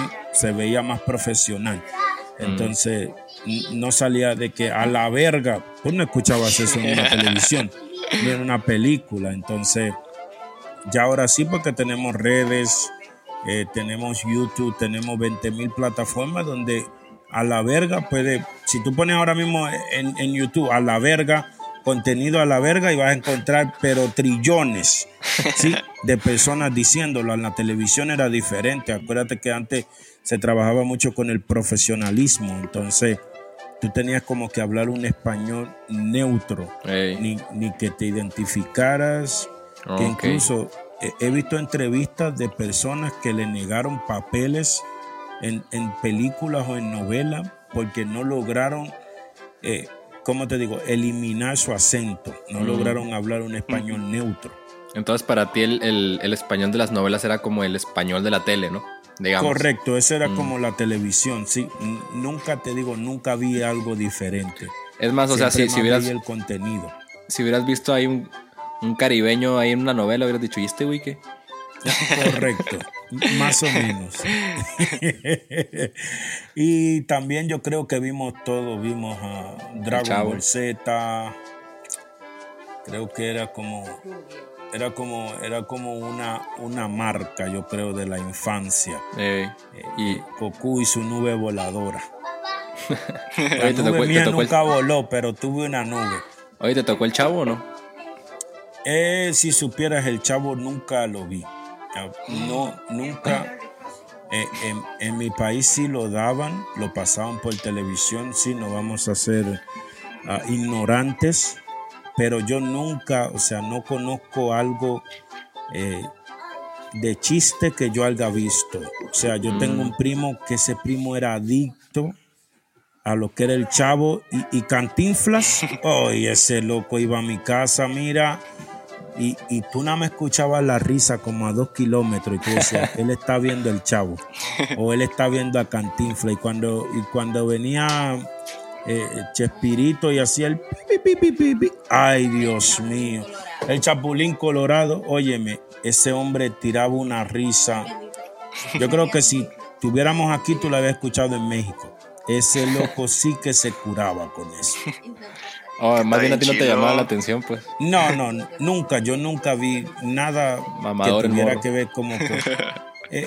es que, mira lo que sucedía. Yo no veía el humor, ¿sí? Porque es que no sé si el humor de antes era muy sano o qué. Pero tú no puedes decir que algo estúpido se llama humor. Sí, porque para mí el Chavo era alguien estúpido que no me podía, por su estupidez, no me podía causar gracia. Sí, entonces yo lo veía desde ese punto, a diferencia de gente que cuando veían que él hacía una estupidez, eso le causaba risa. Yo no le encontraba la risa, ¿sí? Yo no encontraba la gracia, porque, sí, hablamos de alguien que siempre se hizo el tonto y alguien con envidia, que era Kiko, ¿sí? Entonces, nunca le vi, nunca. Kiko enviaba al Chavo y no tenía nada. Oye, pero tú eras más novelero, ¿eh? Eso sí. Ay, yo me encantaba las novelas. A ver, dime las novelas que mirabas y las actrices que te gustaban. No, todavía no tenía malicia de gustos, pero sí víamos, ¿qué comienzo? Luz Clarita, déjame ver, Pasión de Gavilanes, que es colombiana. Déjame ver cuáles más yo vi. Por ella soy Eva. Ya estaba un poquito más grande. Dos mujeres, un camino. Hola, tesorito. Déjame ver cuáles más. Por ella soy Eva, te mamaste. Fuego en la sangre. En serio, Fuego en la sangre. Déjame ver, pero esas son ya más nuevas. De la antigüedad. La usurpadora. La madrastra. Tremenda novela. Cada vez que sonaba el buitre, ¡guau! Eso era tensión lo que había en la madrastra. Déjame ver, wow, que son tantas que no creo que me lleguen a la mente. Me quiero acordar de una. La de María, la del barrio, ¿no te llegó? Las de Talía. María, la del barrio, la veía también. Wow. Es que ya no puedo recordar tanto. Pero sí que vimos muchas. Porque es como te digo, había solamente una sola televisión y era en la sala, entonces habían horarios. El tuyo es de 5:30 o de 6 hasta las 6:30 y de ahí le toca a mamá el televisor. Entonces mamá era novelera. Las 3 novelas. Sí, entonces ahí pasábamos las 7 a 8, 8, 9, 9, 10. Era novela. Entonces yo me tiraba la gran mayoría. Hasta te tocaba el noticiero con López Dóriga, cabrón. No, ya a esa hora ya estábamos dormidos. Pero cuando me podía escapar, sí la veíamos. No, noticiero tampoco, nunca me ha llamado la atención la noticia. Oye, pregunta, cuando se acababa la novela de las 10, ¿qué pasaba en Dominicana? ¿Después de las 10? Sí. No, tú podías hacer lo que tú quisieras. No, pero ¿qué pasaban en la tele? Es que va a depender el canal, porque recuérdate que estaba Telemundo, Univisión, o sea, ¿qué canal vas a poner? Creí que era un canal local de Dominicana. Okay. No, te estoy hablando de canales, vamos a decirle universal, ¿no? Ok, gringos. No te estoy Latinos. hablando de canales exactamente dominicanos, porque la televisión dominicana se basa mucho en la comedia. Entonces, si ponías un canal dominicano, de seguro había alguna comedia. El Chavo. Como el Chavo. No, comedia dominicana, te digo, como okay. Raymond y Miguel, Boquepiano es un show. Lo va a buscar, cabrón. Daban la opción de las 12. O sea, daba un sinfín de comedias dominicanas que, como te digo, o sea, ya tú te aburrías de ver tanta comedia. Ok, tú querías drama, pues. No, siempre he sido fanático del drama. ¿Cómo se llama? Drama y acción. Boca de piano, el programa. Sí. Boca de piano, ya lo encontré. Pareces madrugados, cabrón. No. Lo que pasa es que tiene la boca grande y tiene los dientes enormes y pues parece un piano. Es Telemicro, ¿no? El canal. Correcto, eso ahora en Telemicro. Telemicro. ¿Estás al día, Chayanne? ¿Y tú qué mirabas, Enrique? De tu infancia. Yo fíjate que no tuve cable hasta que me cambié de casa más o menos en sexto año de primaria. Tuve cable ya. Pero entonces yo veía puro Canal 5, que era básicamente Bob Esponja, el Manual de Ned, Malcolm, y así. Pero de muy niño, una curiosidad. A mí, por ejemplo, no me gustaba otro rollo, o cosas así que fueran live action. Ok. Como que para mí era como que si no es caricatura, no me da risa esto, no me entretiene. Incluso hasta el Chavo, fíjate que no me gustaba de muy niño. Era como que, puta madre, ya empezó el Chavo. Y era como que ya era como ya la hora de apagar la tele, güey. Lo que yo no entendía, que se supone que era para niños y lo pasaban en horario para niños, eran esas series de China, la princesa guerrera. Así sí, como cierto. Esas como de que bien raras, güey. ¿Qué niño le gusta esa madre? Como Hércules, ¿no? Había una. Sí.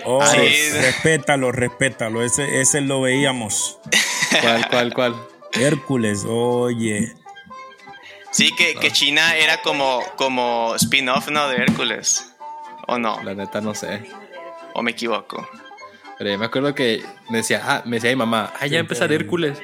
Y ya empezaba y era como, no mames, Game of Thrones. O sea, si lo miro ahorita, güey, como de que, ok, tengo 6 años, no creo que me vaya a gustar. Y yo me esperaba que fuera algo como la versión live action de la película de Disney, de Hércules. Pues sí, no, algo como para niños, pero eso no es para niños, güey. Pero eso, o sea, la trama no la hallaba nada y era como que, ¿qué pedo? ¿Cuándo se agarran a chingazos? ¿Cuándo se pone este vato mamado? Y aparte eran tiempos bíblicos, cabrón, de que no entiendes nada, güey. ¿En qué puto año están, güey? Salgo a la calle y no están estos güeyes. No te identificabas, pura madre, güey. Sí, no, pues nosotros éramos diferentes. Por ejemplo, cuando veíamos a la Liga de la Justicia, un ejemplo, y Batman salía tiraba como la cuerda que él tira y se va de un edificio a otro. Pues nosotros cogíamos una cuerda de amarrar la vaca o el caballo, le poníamos un palo y lo tirábamos en las matas y nos guindábamos igual que Batman. Nos tirábamos de un árbol al otro. Y ya sabes, cuando esa soga rompía, uy, esos golpes sí que dolían. En conclusión... No, yo creo que me gustó más la que dijiste. Mi país estaba... ¿Cómo era? Una generación más adelante. Una generación atrasada. Sí, yo creo más en esa. Sí, porque los castigos que te tocaron a ti fueron los que le tocaron a mi abuela, cabrón. A tus padres por allá, ¿verdad? Ándale, ponle a mi papá, sí. Sí, porque mi padre me cuenta lo de él y me dice que le daban con un bohuco, o sea, cortaban una rama y lo azotaban a donde quiera. Dice él que le daban una a diario. Sí. Por todo, o sea, hasta por respirar una pela. Oye, hablando de los golpes, ya tengo una buena pregunta. ¿Cuál fue la razón más absurda por la que te cintarearon, güey? Por la que te pegué. Yo tengo una, güey. Aquí va, la voy a contar rápido y luego sigues tú. Uh-huh. Yo me acuerdo que mi mamá tenía como... a veces como cuando vas a Mazatlán o a la playa, así que te venden como recuerditos. Ajá. Y me acuerdo que mi mamá compró unos delfines así como de... No le pudieron haber costado más de 100 pesos con la inflación del 2006, güey. Y me acuerdo que los tenía como en el mueble de la tele, ¿no? Y nos decía que no jugáramos fútbol adentro, güey, de la casa. Porque agarrábamos las puertas como porterías. Pero leve, la neta, güey. No los receptores, pues obviamente no. Y me acuerdo que rompí esa madre y nos cintarearon, güey. Por haber roto su figurita de delfines, güey. Pero costó como $5. Pues no fue tonta. ¿Cómo la ves? Ay, me acuerdo que la armé, güey, pero un día estaba limpiando y por atrás estaba hecho mierda, así como en Malcolm, güey. Porque por atrás estaba hecho mierda y por enfrente se miraba bien. Y igual me pegó, me dijo, ¿quién rompió esto? Y pues ya nos pegó. No, fíjate que en mi caso no recuerdo exactamente porque alguna razón por la que me hayan cintareado. ¿Y tú, droga? No, es que yo creo que Enrique ni lo cinturearon. Enrique era de los buenos. No, es que eran pleitos así pendejos de que, le pegaste a tu hermano, no sé. Escribe un ensayo disculpándote. Bueno, pues yo creo que, por ejemplo, antes existía mucho lo que era, sí, el respeto hacia la palabra. Antes había muchas palabras, o sea, alguien venía y te decía algo, lo que sea, de palabra, y eso se valoraba mucho, pues. Y vamos a decir que un vecino cercano, como unas 20 casas de diferencia de mi abuela, llegó y le dice a mi abuela, mire, sus nietos me robaron una gallina, se desapareció una gallina y sus nietos fue en lo que se la llevaron la gallina. Y pues ya sabes, lo dice un adulto, no le puedes decir que no porque es un adulto y tú eres niño, y pues la consecuencia era una golpiza. Y pues mi abuela éramos 7 primos, y pues a los 7 nos dio correazo frente de él, y sabiendo que era mentira, o sea, nosotros sabíamos que no, pero ya simplemente por decirle a un adulto, si tú jamás le podías decir que no a un adulto, llevarle la contraria, y pues ya sabes, nos tocó esa golpiza por una gallina que no nos llevamos. Pero pues era una dictadura de adultos. Oye, correcto, antes era eso. ¿Se te hace bien que ahora los niños tengan un poco más de voz? Por ejemplo, digamos que estamos platicando tú y yo, ¿no? Y llega un niño tuyo y se quiere meter en la conversación. O sea, yo como, pues, para ser amable, pues lo intentaría meter a la conversación, pues, a un niño, ¿no? Digamos, de que, ¿qué te gusta hacer, no? Digamos, porque yo siento que antes se metió un niño en la conversación de adultos y pela, seguro, ya sabes. Sí, no, yo creo que no entraba, o sea, tú dices si entraba, pero antes las cosas eran tan estrictas que, o sea, por ejemplo, en mi pueblo, allá en un siglo atrás, ¿verdad? Cuando llegaba un adulto a visitar la casa, te decían, ¿verdad? Porque antes las personas no llegaban como ahora, que llegan a tu casa y que te vine a visitar de sorpresa. O sea, antes como que se anunciaban. Y pues tu abuela te decía, mira, fulanito viene. Tú tienes cosas claras. Tú no puedes pasar por el medio de 2 personas que estén platicando. O sea, eso era un pecado. Eso era como peor que hablar malo, no sé, de Fidel Castro. Hasta allá llegó la dictadura acá. Sí, por ejemplo, si tú estabas hablando 2 adultos y tú decías, mamá, permiso, tu abuela te miraba o tu madre y te decía, cuando la gallina orine, tú hablas. O sea, la gallina no orina, la gallina solamente hace sus necesidades, o sea, tú no vas a hablar nunca. Mira. Y entonces, la otra era, ve a ver si puso huevos, qué sé yo, el burro, te decían, ve a ver si el burro puso huevos.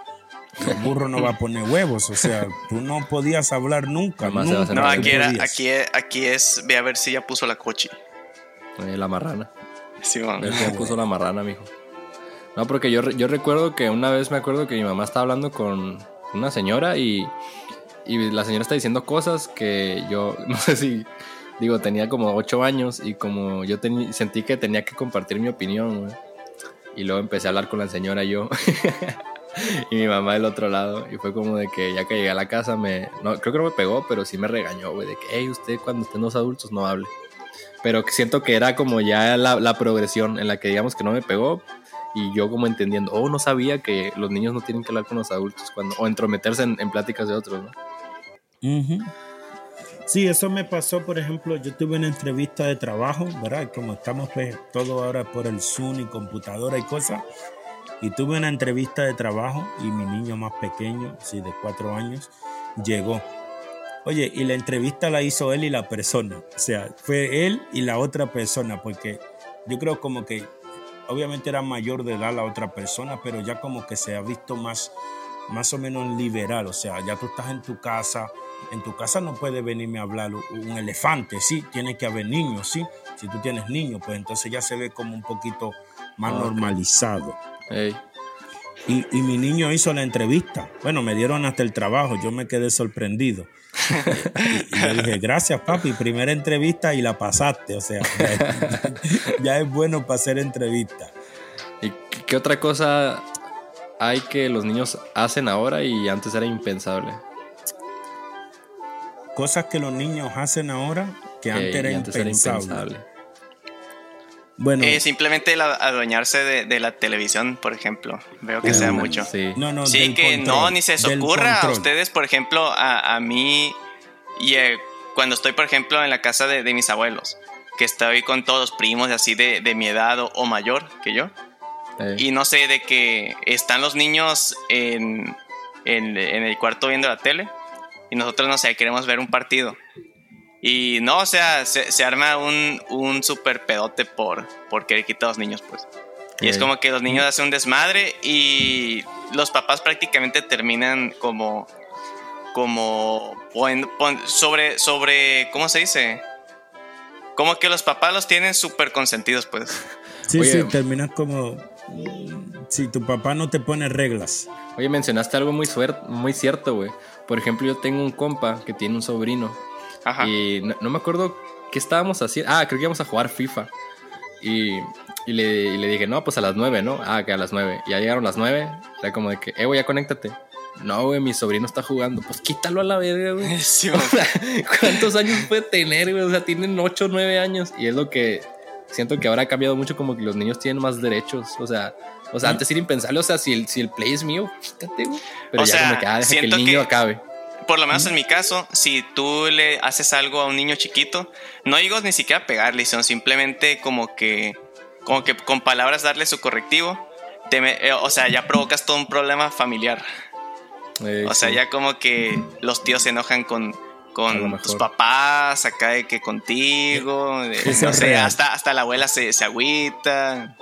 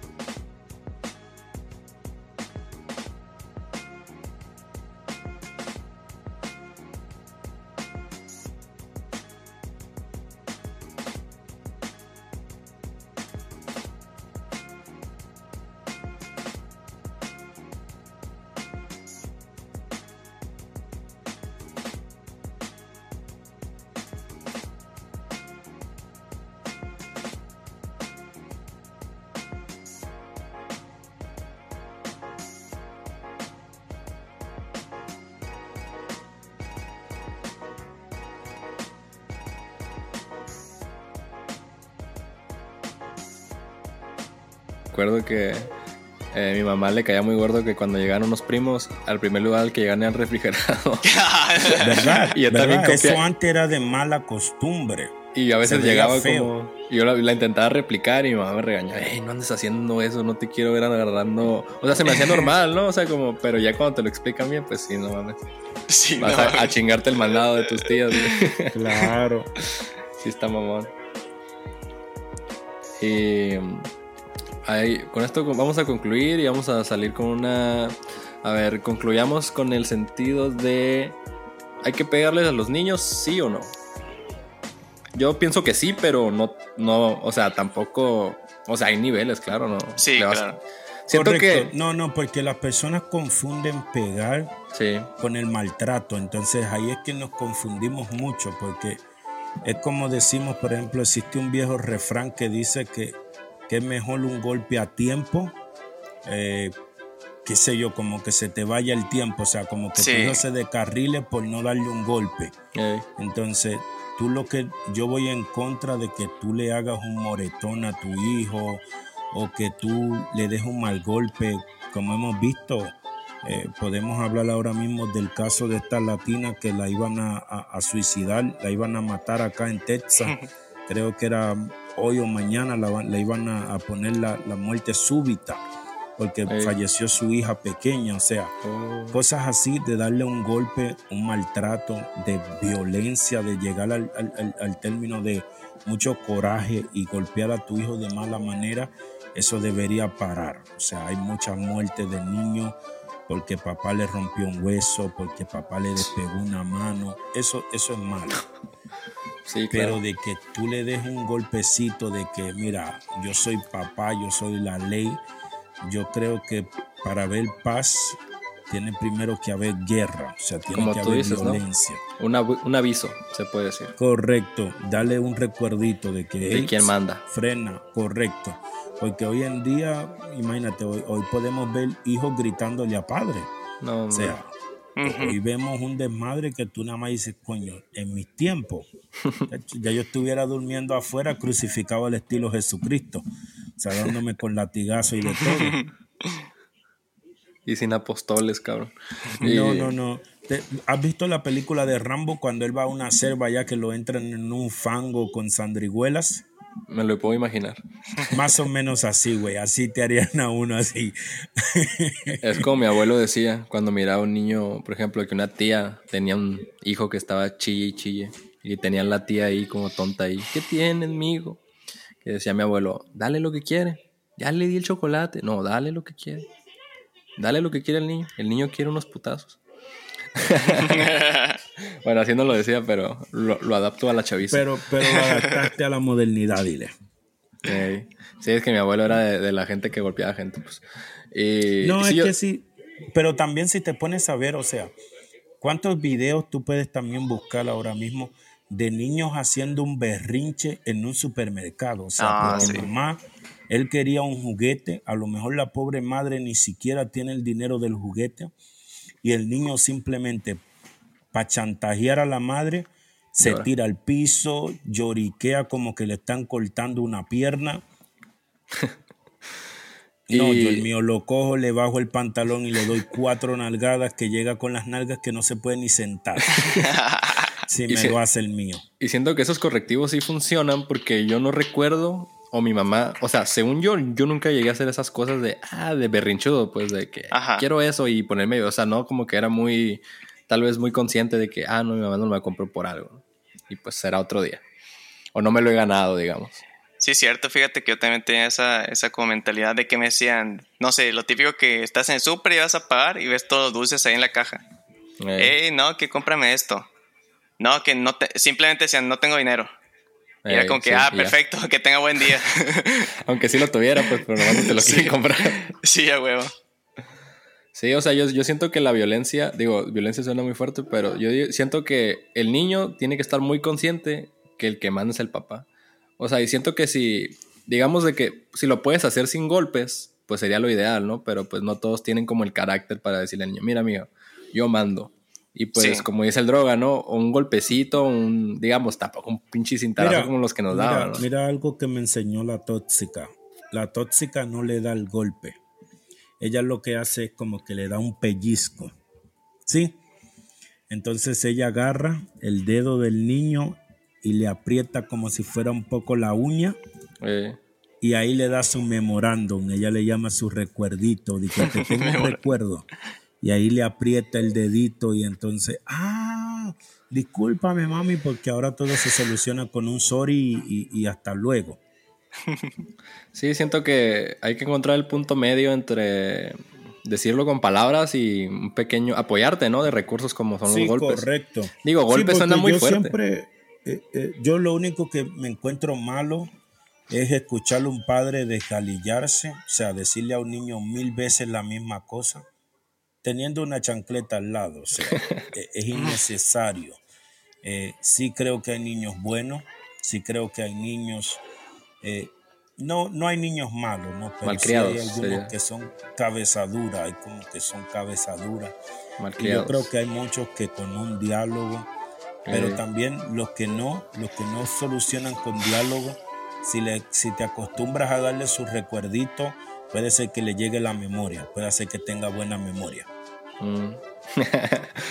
Y pues con eso concluimos en lo que pensamos que a los niños sí se les tiene que pegar. Fin. 2022. El fin de la conversación. Hay que darle sus buenos guamazos. Hay que darle los golpes, pero no como siento que no al nivel de como me los daban a mí. Siento que si me hubieran pegado menos fuerte, o sea, hubiera entendido el punto, ¿no? De que, aunque fíjate que no, también. Pero no te confundas, porque antes no hablaban, ¿sí? Bueno, no sé en tu tiempo, pero en mi tiempo mi madre decía, hablamos en la casa, y el hablar era con una chancleta en la mano, ¿sí? Porque los adultos no les rendían explicación a los niños. Ahora los padres de hoy les rendimos más explicación a los niños, y entonces después como que te damos el golpe. Por ejemplo, mira, te voy a dar un golpe porque no hiciste esto. Oye, ojalá yo que mi madre me hubiera dicho algo así, ¿oíste? ¿O tu tía?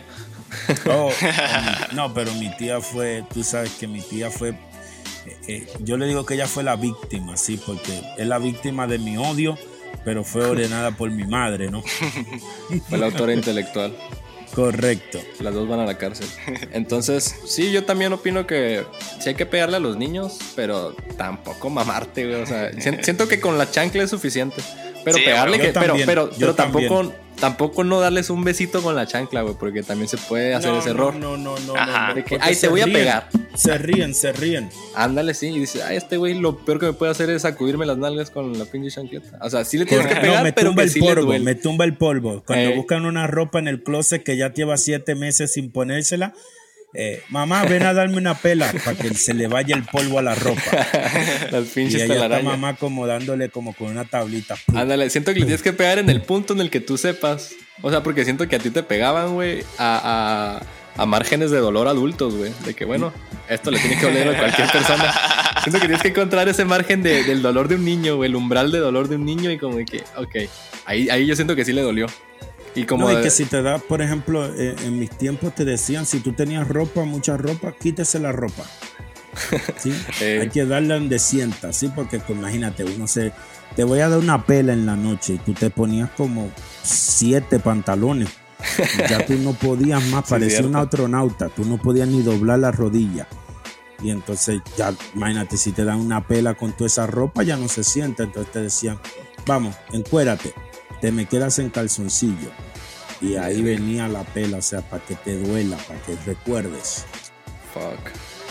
Bueno, pues en conclusión hay que pegarle a los niños, pero detectar hasta dónde les duele. Y darle poquito arriba para que aprendan, para que nomás no finjan. Y también saber si están actuando. Sí, cero lo vamos a matar como antes daban para matarte, yo creo. No, antes era muy salvaje, la neta. Sí, o sea, ya es muy grave, güey, son delitos. Y eran salvajes en todos los sentidos, o sea, yo creo que, ¿sabes? No podemos decir que no eran salvajes dando, o sea, si venimos a ver, tú nunca viste a tus abuelos, por lo menos dar, que si mucho amor, que si muchos besos, no existía eso tampoco, o sea, eran salvajes en todos los sentidos. Será por la poca información que había, tal vez. O sea, el internet tal vez fue un punto de quiebre. Digamos que el internet lo podemos considerar el invento del siglo, güey. Yo digo que sí. O sea, porque literal, güey, es una máquina que si tienes una pregunta, se la pones y te la responde, güey. De mil maneras. Pero tienes que tener cuenta, porque tú dices el internet como tal y te puedes equivocar, o sea, porque si venimos a ver, podemos hablar de tiempos de internet, por ejemplo, no sé si tú te acuerdas cuando usamos Windows XP, que tú venías y enviabas un correo y presentaba la carta y el mundito enviándolo así. Entonces, coño, para ese internet, para el de ahora que tenemos WhatsApp, Messenger, que tú escribes y en un segundo ya el otro te contesta. O sea, no ha sido solamente el internet, ¿no? Ha sido como una fórmula entre todos, ¿sí? No, digo, por ejemplo, yo cuando estaba creciendo y escuchaba que en la tele decían, no, a los niños no se les tiene que pegar. Yo decía, no mames, a mí me ponen putizas, güey. O sea, tal vez fue como que el mensaje se empezó a esparcir más, ¿no? Sí, tal vez. Ya entiendo, correcto. Eso sí es verdad. Empezó a difundir la información más rápido. Sí. Y se empezó como a normalizar más el no pegarle a los niños, de que, güey, ¿le pegas al niño? O sea, sí. Sí. No, empezó como, vamos a decir, una huelga. Sí, como una marcha. Sí, se puede decir. Y tal vez, por ejemplo, como antes que dices que había una tele y pues en la tele no salía de ese tipo de cosas, de que usted eduque a su hijo así. Y como que tal vez la televisión fue más como de que no hay que pegarles a los niños, no hay que pasarnos. Y luego pues el internet, que es un bombardeo de información, pues... No, pero no te creas. Yo no sé si por lo menos en tu tiempo existía, pero en mis tiempos todavía voy a buscar un poquito más esa información. En mis tiempos no se decía eso, por lo menos en la televisión dominicana. O sea, en mis tiempos en ese entonces se creía en el castiga al niño para que no se desvíe. O sea, más fácil podía salir eso de que dale una tengo que retirar para que no sea mañana un delincuente. Oye, algo curioso que acabo de googlear, güey, le puse, ¿le debo pegar a mi hijo? Y no me salió ningún link ni nada, pero cuando te sale en Google de que como la respuesta ya, ¿me explico? Dice, es importante no golpear, dar cachetes ni bofetear a un niño de cualquier edad. Además, los bebés y los niños pequeños es muy poco probable que sepan establecer una conexión entre su comportamiento y el castigo corporal. Lo único que sentirán es el dolor de los golpes. Güey, hasta Google te dice que no le pegues a los niños. Ya lo sabes. Y aquí no dice ni pégale despacito, ni no se pase. No dice nada. No dice, aquí dice que no, güey. No, porque acuérdate que es lo que sucede mucho. Hoy en día, como la información es tan rápida, vivimos en una doble moral. Por ejemplo, cuando nosotros llegamos a la conclusión de que a un niño hay que pegarle, nos van a venir 200 mil millones de personas, ¿sí? O el mundo entero nos va a caer encima. Ay, son unos maltratadores, son maltratan niños. Pero vamos a su barrio o a su casa y a lo mejor ella le da con un bate de béisbol al niño. Pero no puede decir eso, porque si lo dice, hay un reguero de personas, hay un montón de personas sin oficio que ahora mismo no trabajan ni hacen nada y solamente viven de eso. Pues sí, cacería de brujas. De ser las víctimas, de ser lo que más santo, las sanidades del internet. Entonces, cualquier cosa mala que tú hagas te señalan. Sí, bueno, pues al parecer al internet no le gusta que les peguen a los niños, ni poquito. Literal te da la respuesta de la UNICEF. Y nuestro consejo es, bueno, yo no tengo hijos, ni tampoco Enrique, el droga sí. Nuestro consejo ya de gente real, no de mamadas de internet. No de instituciones que cumplen la Agenda 2030. Ándale. Esa es buena. Esa es buena. Que cumplen agendas. Ándale. Nosotros les decimos que a su hijo le pegue, pero despacito. Y hágale entender que la cagó. Y ya puede ser la finalidad, la conclusión de esto. Sí, porque recuerda, lo mejor de la pela o del golpe es recordarte que estás haciendo algo malo. Sí. Sí, por ejemplo, si vemos acá, cuando tú estás domando un perro, muchas personas usan un collar que da como un corrientazo para que el perro recuerde quién es el amo. Exacto. O sea, o que el perro está haciendo algo malo y así adiestran al animal. Entonces, muchas veces el ser humano se comporta como animal y hay que darle su correazo. Bueno, yo apoyo la chancleta, no la correa. Sí, yo también. Bueno, pues con eso cerramos y gran plática, la neta, me divertí mucho. Grandes anécdotas del droga y su infancia en Sodoma y Gomorra en la En 10 siglos atrás. El droga que nació en 1530. Yo creo que sí. Y con eso cerramos. Y cerramos con una rola de niños maltratados, güey. O algo, güey. Voy a poner algo así como rola de niños. Bye. Dale. Bye. Y no me olvides de la tóxica. Dale. Mamá, Bye. contrataciones, Okay. llama al 1-800. Dale.